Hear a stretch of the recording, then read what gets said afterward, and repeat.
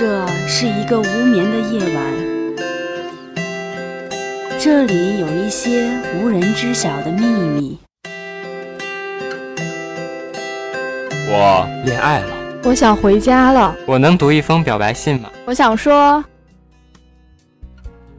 这是一个无眠的夜晚，这里有一些无人知晓的秘密，大胆分享，吐露你的衷肠，尽情的控诉，让我们一起分担你的忧伤。深夜北话，诉说我们的故事，温情609，传递出爱的心声。你的月亮，让我走进你的心。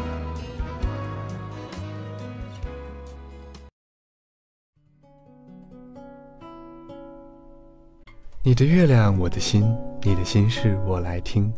大家好，我是洛山，我是黎洛。错过了就回不来了。如果能有一个重逢的机会，不知是否还能让爱归来。那些错过的爱情，若能重逢，是破镜重圆，亦或是萍水相逢，尚未可知。故事要从很久以前说起了。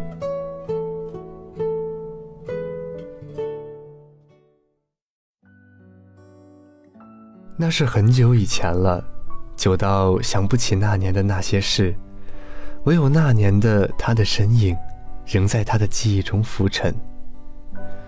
那时的学业还没那么繁重，那时他们还可以花上一整个下午待在操场上，也许在太阳下奔跑，或是躲在树荫下打桌游。那时一切都很慢，没有随时发出铃声的手机。整个世界对于他来说，就是那几个小小的街区。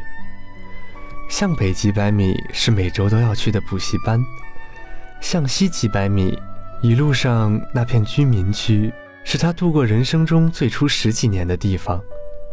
向南不远，甚至能找到他曾经上过的幼儿园。对那时的他来说，世界上没有什么是在这几个街区内没有的，除了他。义务教育阶段实行分区录取，谁也不知道他是怎么被分配过来的，但直到现在，他都想感谢当年的决策者。说不定是交了择校费才进来的。有人这么说。扯淡，他这么想。若是换上一所动漫里的那种学校，风景优美，生活美好，倒还有点可能。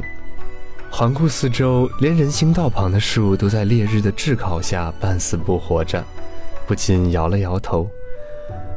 注意到他是在什么时候呢？他看着手里的牌，却想着其他的东西。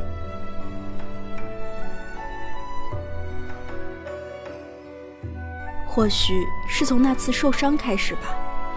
操场上为了校园改造需要专门搭的那一排板房，可是留下了不浅的回忆。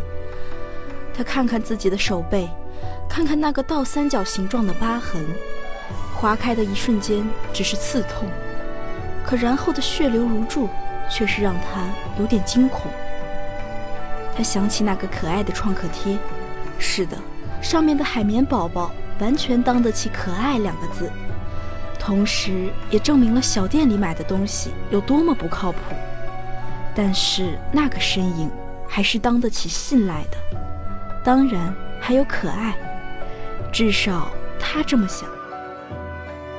快点啊，到你了！旁边的人喊道。哎，别急别急，就不能想想啊？哎，算了算了，过了。他捡起被打断的思绪，或者再往前一点，那该到什么时候呢？他想着。记得那还是刚见面吧，那时重新排布座位，他就在他的侧后方，相距不远。上课时总会悄悄地看一眼他，或许要追溯到那时了吧，他这样想。那时的他那样明媚而自信，或许在那时就已经迷失在他的笑容下了吧。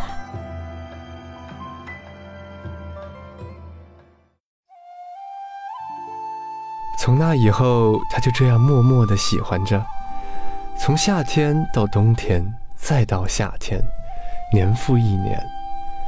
窗外的柳树最终还是落下了最后一片叶。冬日的寒风带来的不仅是呼啸而来的寒风，还有冬日的落雪。所有的人都去迎接雪中的世界，他也是。他堆起一个雪人，悄悄地在上面再写上自己的名字，却没人知道他埋进去一张纸，上面写的是他的名字。时间匆匆逝去，转眼间3年就这样过去。到了毕业的时候，很多人相互合影，他看着他，他带着如3年前那样明媚的笑容，很多人想和他合影，像他那样善良的人自然来者不拒。他看到他，招呼来合影，他摇摇头走开了，融在人群中，看着他那无忧无虑的笑容，真好啊。那就这样吧，他想，既然最终的结果遥遥无期，又何必……就像雪人化后那张被雪水浸透的纸，上面写着什么，有谁会在意，又有谁会看呢？分离时并不需要距离，时间便能包办一切。更少的课余时间，更多的卷子，带来的自然是越发小小的活动半径。时间流逝，每当回想起他的时候，他都会拿出当时留下的回忆录，一个个翻过去，看着照片上那还没被时间磨去的笑容，回想起那时经历的时光，他总能从其中感受到一种心灵上的慰藉。也总有在这个时候，他才能真正静下心来想一想事。是的，尽管疲乏，但足以坚持。这难道不够吗？或许是命运的指引吧，在最紧张的年份，他们再次重逢，相互认出后，是对各自学校的吐槽和对未来的隐忧，但遇见了他，仿佛就是他生活中那缕刺破乌云的阳光，为百无聊赖的生活附上一点乐趣。